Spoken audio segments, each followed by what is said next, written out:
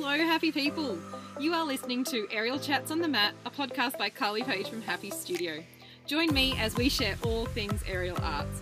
Whether it's a hobby, an addiction, or a career, we've got you covered. These are those conversations that happen when you get out of the air and down on the mat. We will delve into your challenges, training, performing, tips and tricks. So pull up a mat, settle into a stretch, and let's get chatting. Hello, happy people. Welcome to episode 2 of Aerial Chats on the Mat. Today we are going to delve into the topic of, does size matter? Will your body shape and size affect your capabilities of doing aerial? So I often find that when I'm first getting a phone call from somebody that is interested in trying aerial or coming along to a first class, these are some of the questions that they'll ask me. Am I too big to do aerial? How will I be able to do those moves with this body? Is it going to hurt me to do aerial? Just to name a few. So question number 1, am I too big to do aerial? Probably not. There's a common saying that goes around aerial studios is that our equipment is designed to be able to hold the weight of a car, which is 1.5 to 2.5 tons. So with a safety factor of around 10 in there, that means that most equipment is designed to hold 150 kilos person. We look at equipment that has ratings stamped on the side of them to indicate what loads they can take. Those stamps that we look for are, anywhere from a 15 kilonewton to 25 kilonewton, 15 kN to 25 kN. Some things come in higher, but that's kind of the range that you look at. So can, for an example, a 100 kilo person step on to an aerial hoop? Will it break? No, it won't. It is rated for much, much heavier loads. The forces that we do things like when we climb, when we spin, when we drop, when we swing, they all create higher forces. So we're always looking at things that are more than our body weight. So we always have that bigger factor in there for making sure there is space to work within. But if you are attending a studio that buys quality equipment rated for human use from a quality supplier, then the equipment will be safe for you to do aerial. So next question, will I actually be able to lift myself up? Let's be real. No matter what your size is, most beginners cannot lift themselves up. Whether you are bigger set with more weight to lift or whether you are, slimmer with no muscle tone, both of those factors make it hard to lift yourself up. So one of the appealing things about aerial is that it is a challenge every day. It's one of the enticing things about it.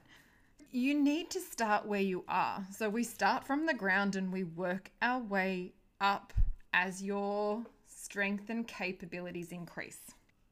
You will get stronger, okay? It's true. Just by doing this stuff, you will get stronger. But there's no magic formula for when you'll get stronger. You have to just keep showing up and the results will come. You may have more weight to lift or it might take you longer to tone your muscles, but there are plenty of fun things that you can do along the way.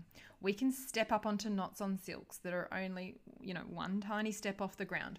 We can bring the hoops down to a position where you can sit on it, just like you would sit on a chair and be able to make shapes from there. There are ways of being able to work with where you are at so that then you can continue to try new things, build up your strength, and get stronger.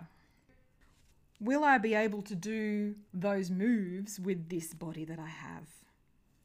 It's very true that there are a bunch of moves that are tricky to do when you have boobs, when you have a booty, when you have bellies, when you have thighs. They can be tricky. Sometimes they are achievable, just not straight away, and sometimes they may not be achievable. But there's always different ways of doing things. If a particular move does not work for your body shape, then it's about finding what will work. That may mean a different entry into the move. It may mean a different way out of the move to get out, to exit down from a move.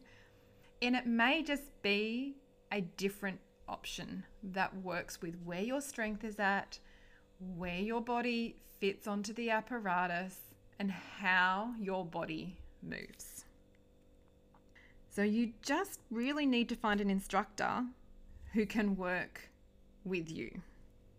Sometimes we get into that thing where we see somebody else do a trick and say, my body proportions will not let me do that move.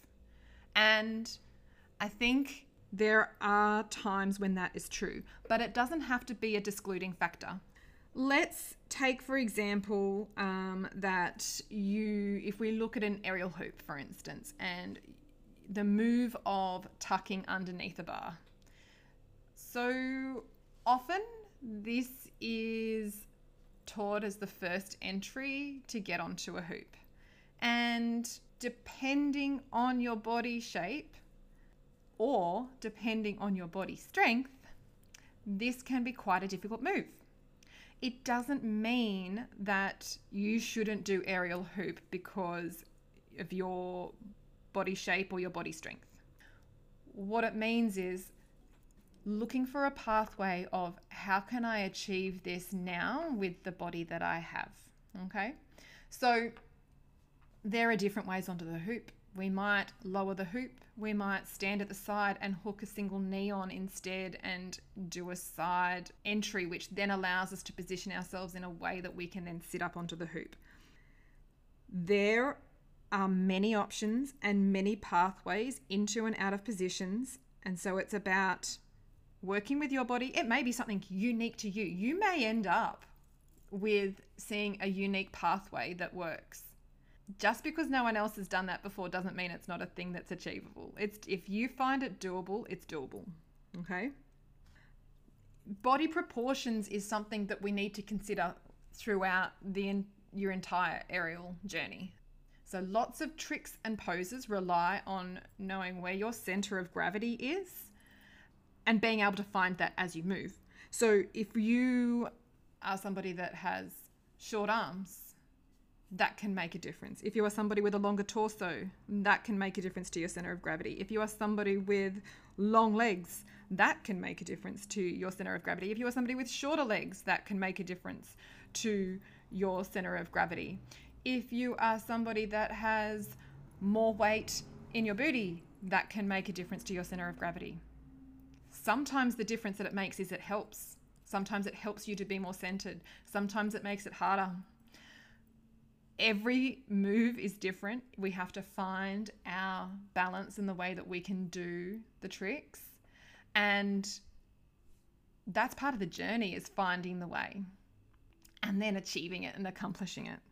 It's about practicing. It's about attempting. It's about making adjustments along the way and being aware of how things work for your body. This kind of makes me think about other things, like where the size does matter. Okay, so we talked about how entries up onto the hoop is a common thing where body proportions, can have an impact. Other things that can have an impact. If you're doing aerial silks and aerial hammock and you're doing drops, then you need to consider that you may need to go higher for the drops that you do, because the wraps that you will require to do drops have to span the girth of your hips. So they have to be able to wrap all the way around your body. So if you have somebody that has a waist circumference of 80 centimeters, then you're going to require 80 centimeters of length of fabric at least to do one rotation. If you are somebody that has a waist circumference of 150 centimeters, then you're going to require 150 centimeters of fabric in height to be able to do the exact same drop as the previous person. So it's always about what's right for you. You will need to consider that you'll need to do an extra climb or two to get that amount of height to be able to have enough silk to do your rotations and land without hitting a crash mat. If you're working on aerial hoop, then you need to choose a hoop size that's going to suit your body. If you are shorter, then a smaller hoop will allow you to keep contact with the hoop when you're doing certain moves like a gazelle or a star back balance or a shoulder stand. You need to have a hoop that's going to fit your body proportions. Otherwise, it just is harder. Okay, sometimes flexibility will have an impact on whether you want to work on a smaller hoop or a larger hoop. So if you've got tighter hips and you don't have much flexibility of, say, lifting your knee towards your armpit, then if you work on a smaller hoop, you don't have to lift your knee as high, and that may allow you to achieve some shapes earlier in your aerial journey. And then as your flexibility improves, you may be able to do the same shape on a bigger hoop because you end up with more range of motion in your hips. I think, as always, I'm going to be an advocate for working with where your body is at and using the equipment that suits your body. Another thing to consider is getting upside down. That depending on, leg length can have an impact. The longer your limbs are means that they can be a heavier lever as you're tipping down to the ground or trying to lift upside down, so they make it harder to lift. So working with bent knees can allow you a way to build up that strength, to allow you a pathway to get upside down or to lower down to the ground safely. And then as you continue to do those movements and build your strength, you will be able to start to straighten your legs and work that longer lever because your muscles will be adapting to work with your body. Another question that comes up, is it going to hurt my body to do aerial? Well, honestly, this can be true for everybody. We are doing a movement practice that uses equipment that puts pressure onto our bodies, or we apply our bodies to create pressure against the equipment, which means that things like feeling the fabric pinch around our waist or feeling the pressure of a hoop or trapeze bar against your legs and thighs can be something that shows up as pain in your body. And we all have different pain thresholds. When you first start out, we're doing a lot of new things, and that can be a lot of new pressure points. But your pain threshold can change. As you repeat moves and in small doses, there's a phenomenon, I think I'm going to call it a phenomenon, that I learn about. So with repetition of moves in small doses, you may notice that things no longer hurt or you'll feel less pain. I learn about the naming of this phenomenon from Jen Crane, who you can find under @circ_physio on Instagrams. This is called peripheral desensitization.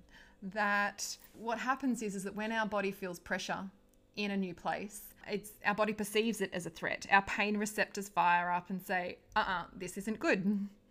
And it sends off signals up to our central nervous system, and our central nervous system will respond with things to help alleviate pain, which is, sending down things for inflammation and bruising, our natural body's responses. But what happens is that as we go through this repetition of applying pressure in the same spots in small doses, our conscious brain can take over and let the central nervous system know that, no, this isn't a threat. I actually want this. I want to feel this pressure, so stop sending the pain responses. And that's going to happen over time. Sometimes that can happen quite quickly within a few weeks, and some places where we feel pressure, that's going to take a bit longer. But it can happen. So yes, aerial can hurt, and it may mean you need to take things slowly when you first start out, but it's not going to stop you from doing aerial. So let's just do a recap on what we've managed to talk about today. Today we've talked about the fact that you're not going to be too big to do aerial. The equipment is safe to hold you. Your body is capable of doing moves that you didn't think it was able to, but you have to start with where you are and work to your body's shape and size and strength. It may hurt when you first begin, but it will get better. And finally, no one is the perfect size. There is no such thing as the perfect size, okay? But you are perfect just the way that you are. And if aerial is something that you are keen to do, that you are feeling called to do, then you need to find a studio, an instructor, a place that supports your needs and your aerial journey. So if you have any questions or comments, I'd love to hear about it over at Happy Studio. Feel free to send me a DM.